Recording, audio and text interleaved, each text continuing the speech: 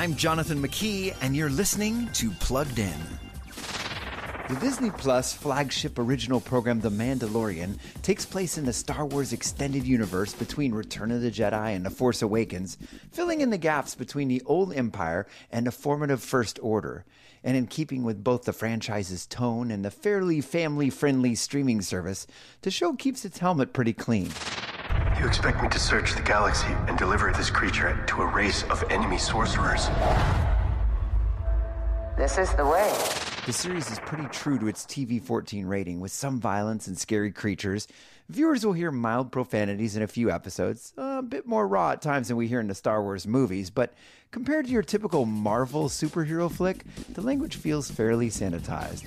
Before streaming the latest shows, visit pluggedin.com/radio. I'm Jonathan McKee for Focus on the Family's Plugged In.